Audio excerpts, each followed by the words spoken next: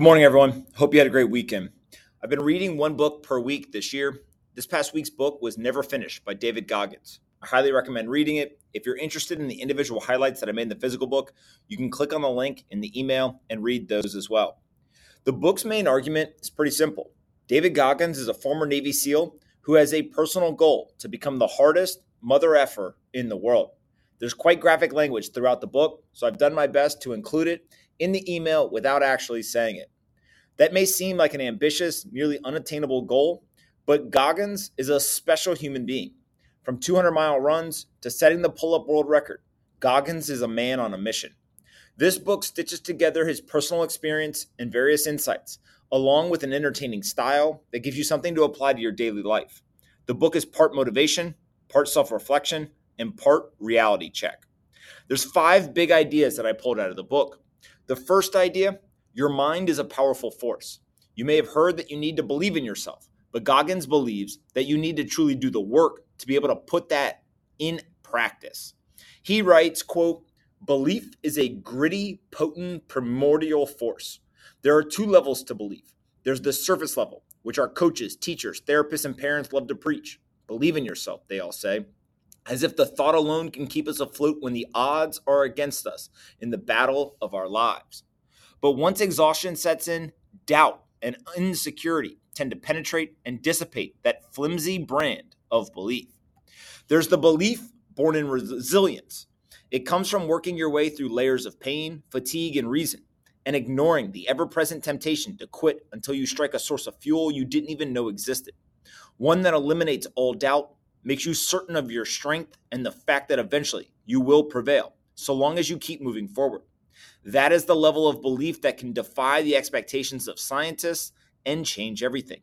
It's not an emotion to be shared or an intellectual concept, and nobody else can give it to you. It must bubble up from within," end quote. Goggins is quick to call out his potential was only obvious after years of hard work. That is an idea that successful people usually realize later in life, but those who are merely dreaming fail to understand. Quote, "Many people get it twisted and think my accomplishments directly correlate to my potential. My accomplishments do not equate to my potential. The little bit I had was buried so deep, most people would have never found it. Not only did I find it, I learned to maximize it," end quote. Okay, so the second big idea is this idea of born losers is a phrase that Goggins uses to highlight how many people are born with the deck stacked against them. You can't change your starting point, but you have the power to change your direction and trajectory. He writes, quote, "Sure, I'm a winner now, but I was born a loser. I was a shell of a man at that point, with no self-esteem or self-respect. I was still haunted by the same old demons that had tailed me from birth, and the harsh reality was that I lacked everything I needed to become the man I wanted to be.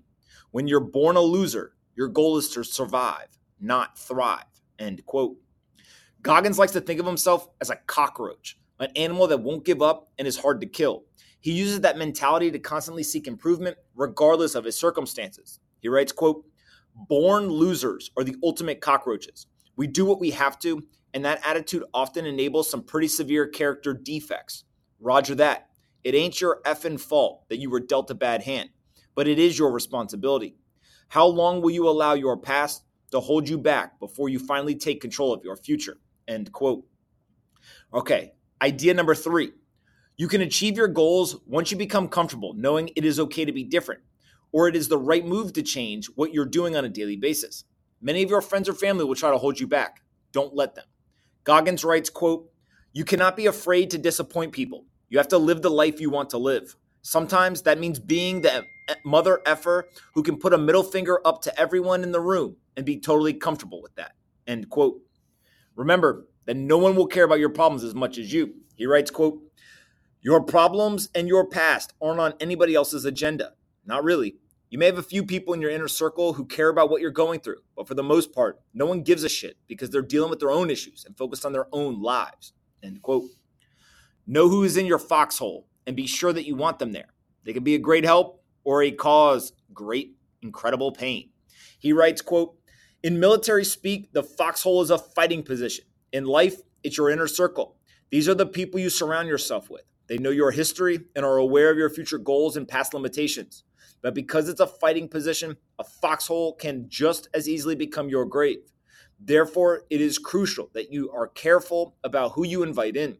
Whether you are at war, competing in a game, or striving in life, you never want someone in your foxhole who lacks faith or will try to steer you away from your full potential by giving you permission to pack it in or wave the white flag when shit looks bleak. I learned that when you change, not everyone in your life will be on board.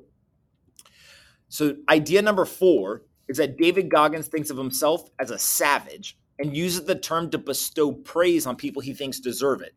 This can be counterintuitive to people, so it is important to realize that becoming a savage is a badge of honor in Goggins' circle. He explains, some people might be put off by the term, but to me, calling someone a savage is the highest compliment. A savage is an individual who defies odds, who has a will that cannot be tamed, and who, when knocked down, will always get back up. You can become a savage by intentionally changing your mindset. You can use a mental lab to make the changes before your physical actions start to express the change. The use of alter ego, whether in public or private, can be a helpful framework to turn the savage on or off. Goggins writes, quote, through all my countless trials, tumbles, and failures, I cultivated an alter ego, a savage who refused to quit under almost any circumstance.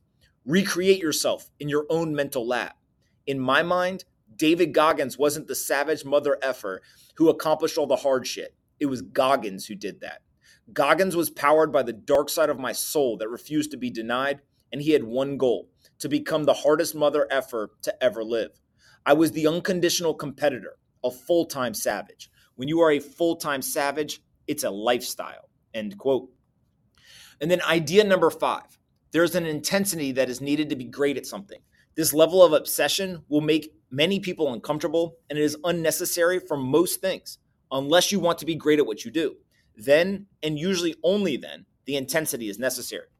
Goggins writes, quote, we all have that ferocity, that dog inside us. If you want to maximize minimal potential and become great in any field, you must embrace your savage side and become imbalanced, at least for a period of time. There are no days off, and there's no downtime when you are obsessed with being great. That is what it takes to be the baddest mother effer ever at what you do, end quote. The true savage doesn't let praise distract them from their goal. They also understand that society must have savages focused on being great at their craft, but we also need many other roles that do not require the savage's focus, intensity, or obsession. Goggins writes, quote, but praise, whether it comes from your supervisors, your family, or anyone else, has a downside. It can soothe the inner savage and keep you from feeling the need to grind. The world needs doctors, lawyers, and teachers, but we also need savages to prove that we are all capable of so much more, end quote. And if you choose the savage life, you'll become an inspiration to others. He writes, quote, there has got to be someone willing to be an outlier, a savage who sees those walls and barriers that are constantly trying to close us off and divide us up, and then breaks them down again by showing everyone what is possible. There's got to be someone who demonstrates greatness and makes everyone around them think differently. The smooth road to success is of no use to savages like me. That may sound ideal, but it won't test us. It doesn't demand belief, so it will never make us great, end quote. Now, I pulled 18 different quotes out of the book that are all pretty short, but I thought that they were powerful. The first is, belief is a gritty, potent, primordial force. The second, sure, I'm a winner now, but I was born a loser. The third, denial is self-protecting, but it is also self-limiting. The next, my root problems were not and never had been physical. They were all mental. The next, you don't need six-pack abs when your mind is steel-plated. When you are a full-time savage, it's not a lifestyle. Mental toughness and resilience fade if they aren't used consistently. Many dreams die while suffering. The next one, never quit when your pain and insecurity are at their peak. We all have that ferocity, that dog inside us. The next, destruction always breeds creation. Life is not G-rated. We must prepare kids for the world as it is. Discipline is the great equalizer. And this one I loved. Small minds and weak people kill big dreams. Next, the only thing more infectious than a good attitude is a bad one. Next, self-leaders rarely rest. Then there are no prerequisites to becoming great. Then finally, the valiant mother effer is the person who faces long odds yet continues to try. And then to finish up, here's a couple of my personal takeaways.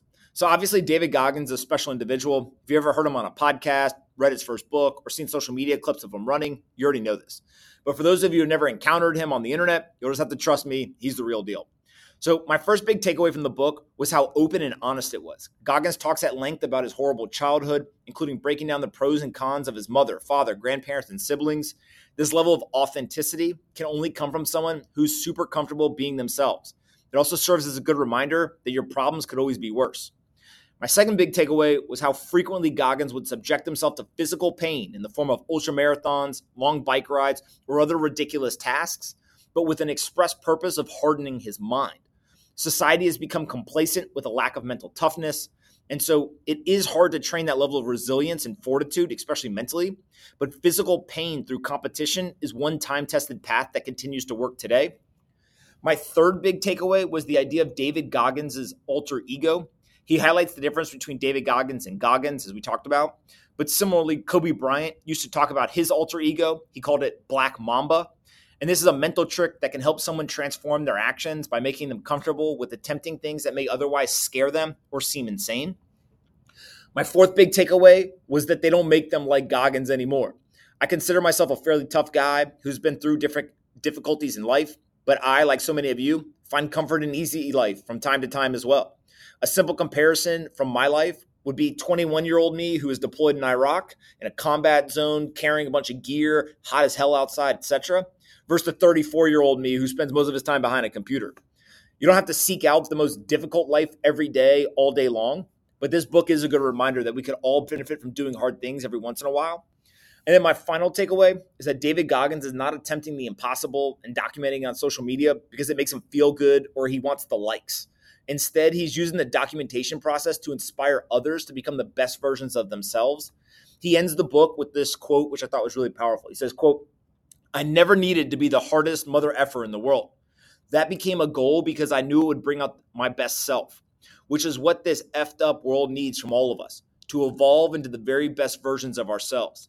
That's a moving target, and it isn't a one-time task. It's a lifelong quest for more knowledge, more courage, more humility, and more belief. Because when you summon the strength and discipline to live like that, the only thing limiting your horizons is you." End quote. I think that's a really powerful view of the world. We can each improve our lives. We can do extraordinary things. But sometimes it starts with somebody simply believing in themselves or believing that something is possible. David Goggins changed his life. And so I'll leave you all with this question. What would it take for you to change yours? That's it for today. I hope you guys enjoy these notes and memos on the different books that I read. I'll continue to publish them each Monday, and I will talk to everyone tomorrow.